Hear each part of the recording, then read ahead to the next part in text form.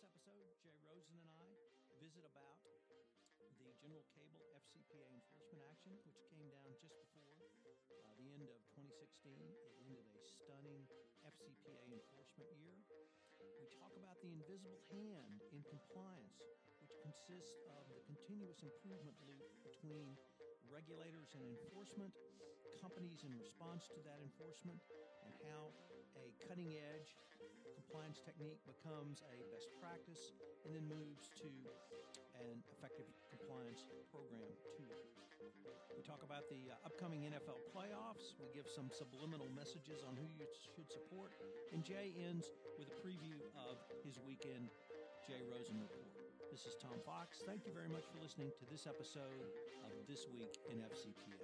Hello, everyone. This is Tom Fox, and welcome to the inaugural 2017 edition of This Week in FCPA with my good friend and colleague, Mr. Translations himself, Jay Rosen. Jay, welcome to 2017.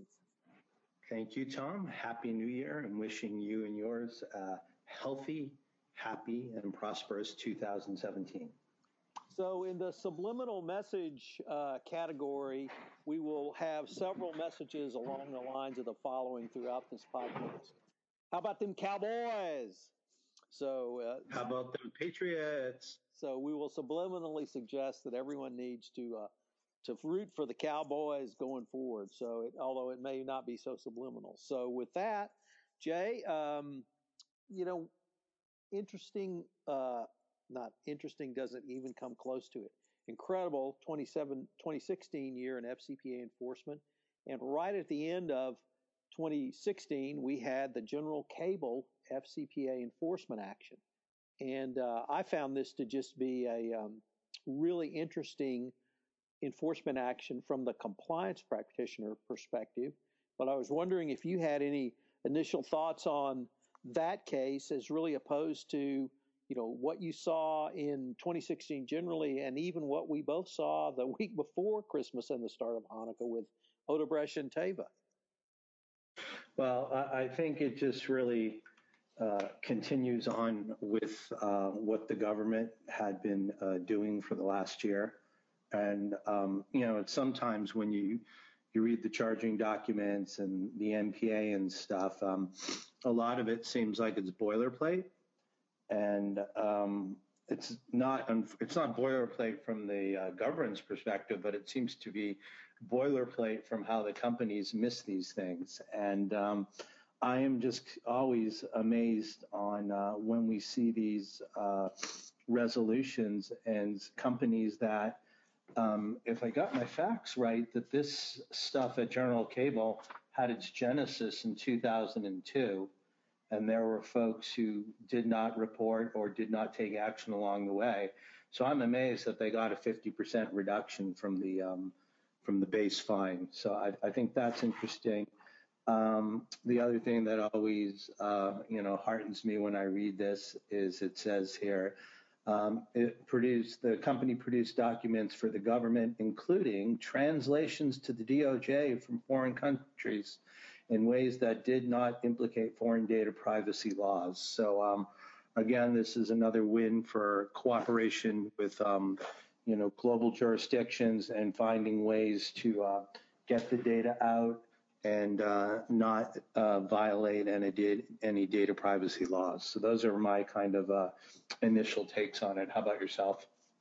So I thought it really emphasized the Cowboys' nature of how the people at General Cable operated, and there were lots of cowboys who were running their business units across the globe. So the 50% discount obviously was very interesting.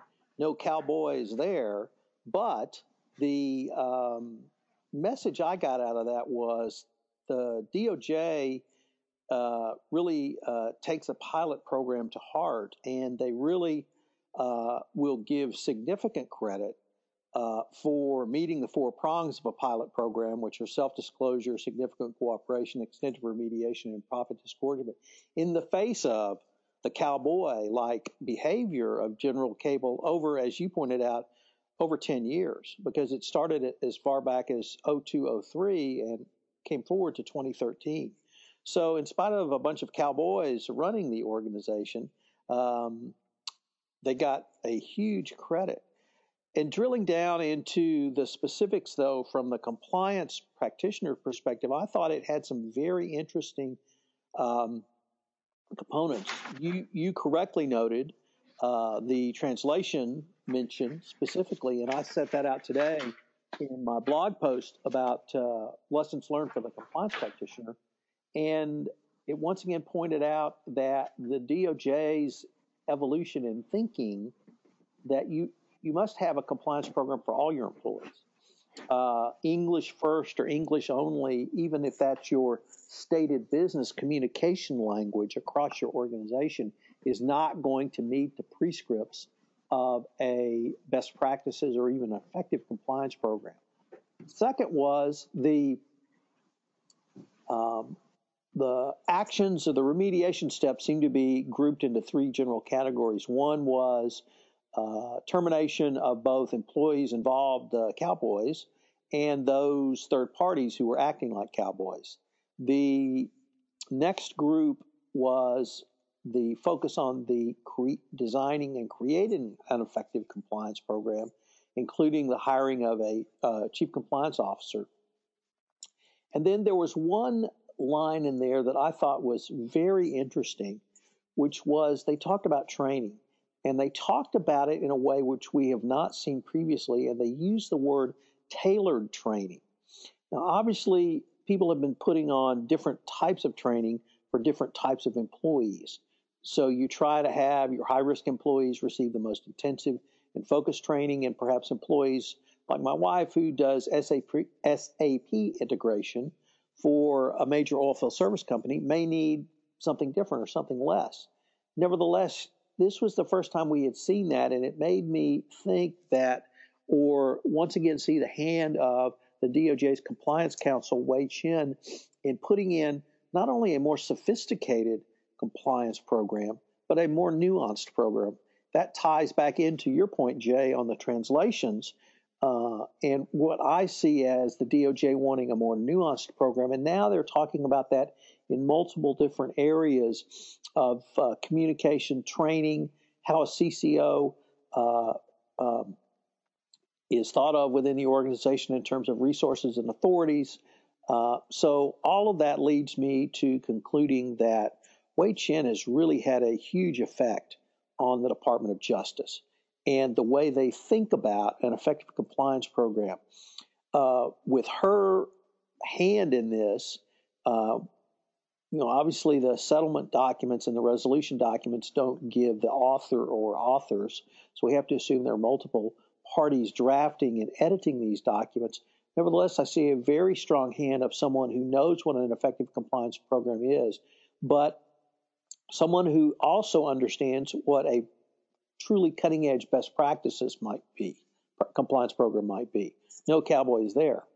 And the hand of Wei Chin is, I think, moving towards a much more robust compliance program that has the effect of, rising water raises all boats. And I think it's going to drive the discussion and evolution of compliance forward as well. And then if I could maybe take another step, when I don't think you have presented to the Department of Justice. If you have, you can correct me, but I have not presented to the Department of Justice. So if neither one of us have presented to the Department of Justice, we certainly know lawyers who have presented to the Department of Justice on their clients' behalf.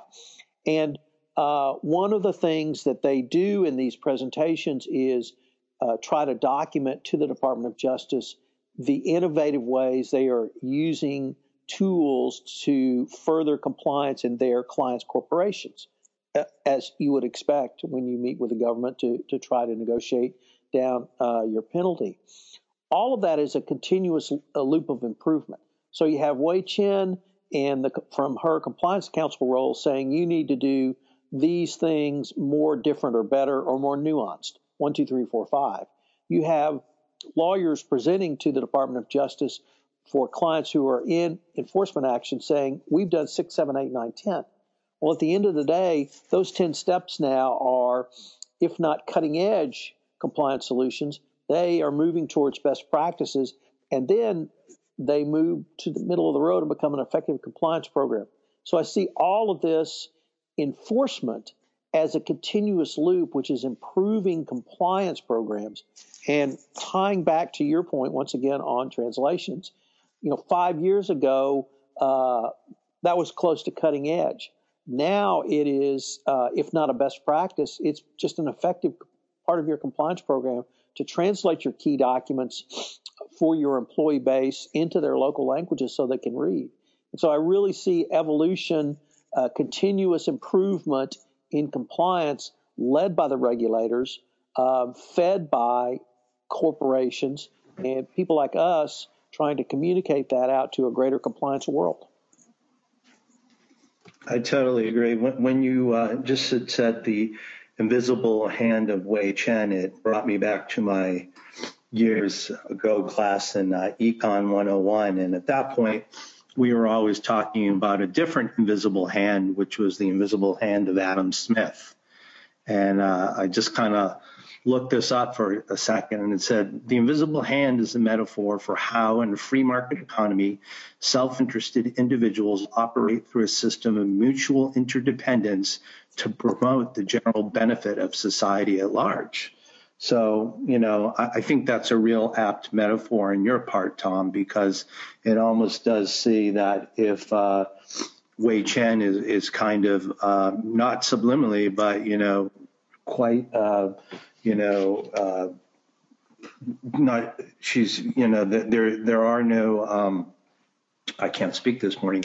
It is right out there in view, plain sight for everyone to understand how to do this. And to your point, as the government better clarifies its expectations and businesses understand, at the end of the day, we get to a point where we're always talking about that, ethics not only should be something that you do because you're supposed to do it, but it can be a key differentiator to make you more successful as a company and to be more profitable. So I think that invisible hand metaphor works both ways. One might even say patriotic. One might even say. So if you want to get rid of the Cowboys and move to the Patriots, this may be a way for you to do so. Is that kind of what one might draw from your conclusions? Well, I think what I was expressing were very patriotic views. And, the other reminiscent that I'm going down memory lane, but I don't know if you were glued to the television yesterday watching Senator McCain's hearings, but it reminded me when I was a little wee Patriots fan, sitting in my grandfather's shoe store on Main Street in Saco, Maine, and we were watching the Watergate trials, and I was all of 8 years old. So I remember saying, Papa, I said, I don't like this show. It's very boring. Why do we have to watch it? And why are all these senators on? So I'm wondering, is this Watergate Redux? I saw Carl Bernstein on one of the shows last night, and he kept talking about following the money. And we often talk about following the money in an investigative context on, how the bribery scheme was perpetrated, who the actors were, where was it funneled. And, Bernstein suggested to follow the money, and they said, we really need to see some transparency into President-elect Trump's shareholders or bondholders. And, for him to fly in the face of everything that was mentioned yesterday and still side with Julian Assange as opposed to our own internal information gathering, networks, it just seems that, what is the payoff? What does he own Putin? So being the patriot that I am, those are answers and things that I've been thinking about over the past couple of days. So it sounds like the Cowboys may be in somebody's future even as we speak. Well, Jay, I I guess, fortunately, both of our respective teams are not playing this weekend as they have byes, but we have 4 games in the NFL playoffs. So the Houston Texans, my hometown team, although not my favorite team, are in one of them with our $72 million man, Brock Osweiler, back at the helm as quarterback. And so I'm going to woohoo Connor Cook, MSU grad. So, a little love there for one of my co-Spartans is leading the Oakland Raiders coming down to Houston. So, I'm going to have to go with the Texans on that game, but we've also got a couple of other interesting games. We've got the Giants-Packers in a rematch. We have Lions-Seahawks, and we have Dolphins-Steelers. Do you have any picks for our audience? Sure. Well, from just a pure Patriots perspective, Green Bay will definitely trounce the Giants. The game is, at home in Green Bay, so it's always tough to win on the frozen tundra. And, for our, reunion on February 5th, is it still Reliant Stadium or is it NRG Field now? That's a good question. I guess it's NRG Field. Yeah. So, for us to have any chance of Patriots and Cowboys, we definitely need the Giants to lose out. And I'm sure you have no love for the New York Giants as well. In terms of Seattle and Detroit, Russell Wilson is not at his peak performance. He's been a bit banged up, but he usually seems to be a gamer. They are missing a key safety there, but I think the 12th man in Seattle brings it home. And I'll let you pick Pittsburgh and Miami. What are your thoughts there? Well, I can't see Miami beating Pittsburgh, period. Although I do have to note that in professional football, it's the teams I pull for are ranked as of after, of course, the Cowboys, who has whipped the Cowboys. So the Steelers are right up there, so got no love for the Steelers. In the Giants-Packers, I still remember the 66 and 67 NFL championship games where the Packers beat the Cowboys. So not a lot of love there for the Packers. I got to pull for the Giants, even though that may portend invidiousness in Houston with the Patriots. And I don't have to worry about San Francisco this year.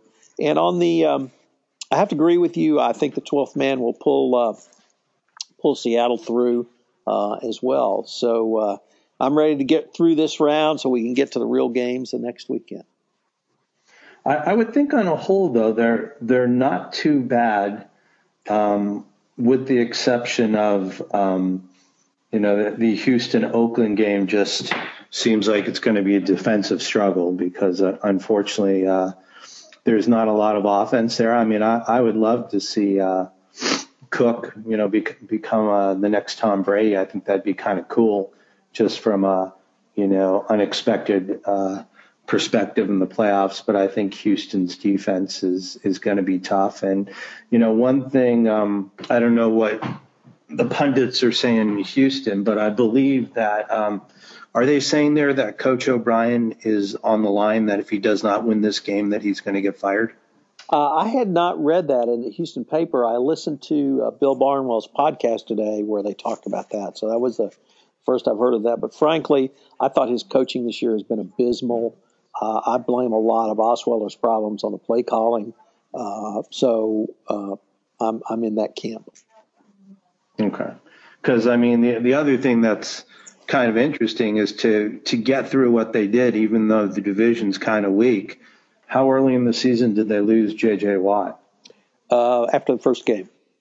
Yeah. So, you got to give kudos to Romeo Crennel and the defense. And, I guess they say defense wins championships. So all any one of these teams have to do, especially these teams, is get hot and go on a 3-game run. So we've seen stranger things happen. What was the big snow game where they came back from? Was that Cleveland and the Chargers one year? Or Buffalo and Cleveland, maybe? There was a Cleveland lost to Oakland in one playoff game, and then San Diego went to Cincinnati and lost in a 56 below degree weather game. Yeah. So anything can happen there. So speaking of ways for Patriots to get together with those Cowboys, which will ultimately happen with scoreboard. Let's take a few minutes and just kind of go through the highlights. Now is the 2006 review season. I've been pulling my way through the Gibson-Dunn report. I don't know if you've read any of that, but we've had in this last year alone 4 companies get their space on the top 10. So we have Teva coming in at number 4, total resolution of 519 million. The U.S. part of Braskem Odebrecht at 419 million. Oxif at 412 million. So those are 4, 5, and 6.